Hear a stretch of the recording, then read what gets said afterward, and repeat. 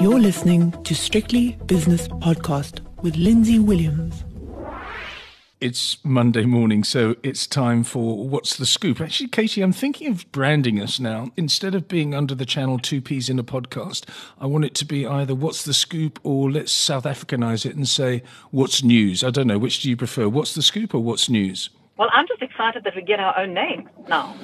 Oh. I think that's lovely. I must think about this. Think about it. Think about this. What's news? I'm tending to go with what's news, but exactly. Maybe I'll change my mind. No, What's News is also the informal survey I've done. People are leaning towards What's News. But anyway, what is news? What did you see over the weekend? South African news. So in terms of what's news in South Africa, there's one story politically that seems to be dominating, Lindsay, and that's around the DA and an apparent chaos that is actually playing out within the Democratic Alliance. It is South Africa's official opposition. It didn't do too well in the elections this year. In fact, it lost support. And we've been hearing for a while now that there has been internal pressure on leader Mmusi Maimane to either act or quit. And in fact, the Sunday Times yesterday reporting that former DA leader Tony Leon actually went to Mmusi Maimane and urged him to try and quit from the party.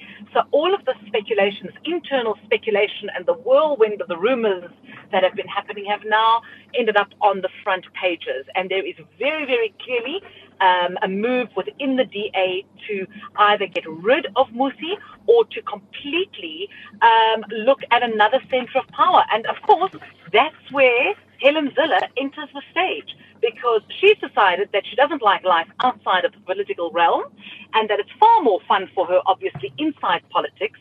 So in a very surprise and for some shocking move on Friday, she announced that she is going to put her name in the running for chairman of the party, executive chair.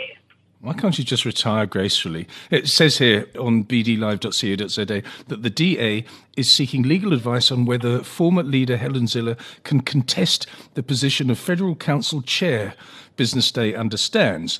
Days after she threw her name in the hat for arguably the most powerful position in the party, Zille could be barred from contesting, though, with other party heavyweights, including Federal Chair Athol Trollip and Deputy Chair, etc. What I'm saying here, this is a weakened party that is fighting within itself, and it's the last thing they should be doing. They should be consolidating, Katie.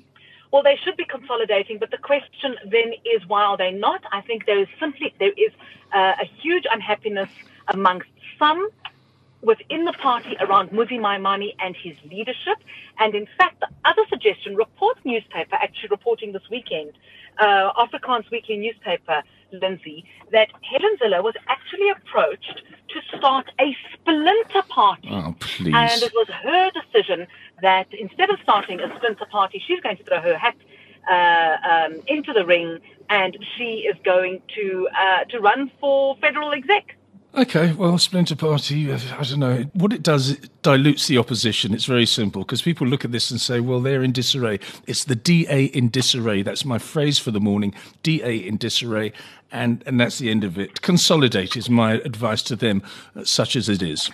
I think so too, and I think other opposition political parties and leaders are rubbing their hands in glee at what is happening within the DA. Yeah, I think Mmusi Maimane would be better as a talk show host, actually, or he should be presenting a game show, something like that, because he's quite smooth. He's a preacher. He's a preacher, so perhaps he could go back to church. I think a lot of people should, if that's their game. Anything else apart from politics that caught your eye in the South African weekend press?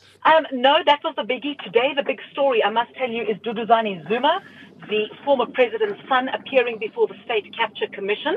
That testimony only began a few minutes ago, so I don't have anything to report at this stage, but it's something that we're going to be watching extremely closely to see what comes out of that State Capture Commission from Duduzane Zuma. Okay, I've got two stories that caught my eye in the last few days. One of them is about elephants. The other one is about a tragic family shooting. Do you want me to do both, or do you want to pick one of those two?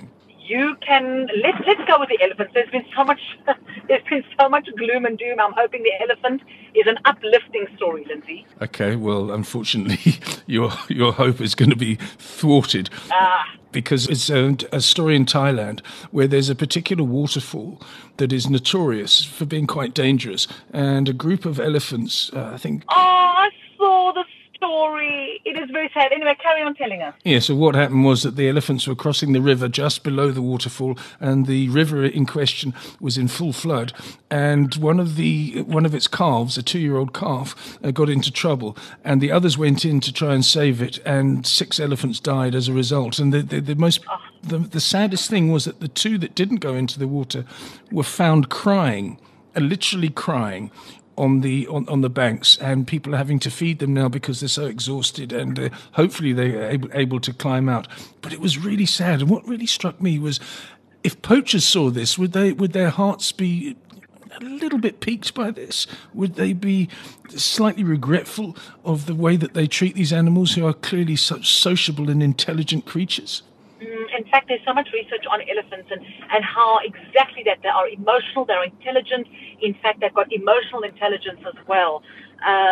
What a pity. You know, I was in the Kruger Park, Lindsay, 2 weeks ago, and there were a herd of elephants just next to us while we were doing this game drive. They are truly magnificent creatures. And how anybody would think of causing any harm is just beyond me. It is. I have to tell you the other story as well, because you're probably going to laugh a little bit, but also feel the empathy that you exude every time we speak, Katie. There was a chap in Florida. It was his birthday. Now, his son-in-law, who was living in Norway, decided to fly from Norway to Florida in order to surprise him on his birthday. The chap in question had... The chap in Florida, the father-in-law, had been sort of harassed a bit at his flat or his house. Someone had knocked on the door the night before, and he was a little bit worried about this, and so he was on alert, and he had his gun with him, just in case this phantom knocker had come back. Now, the son-in-law from Norway came along,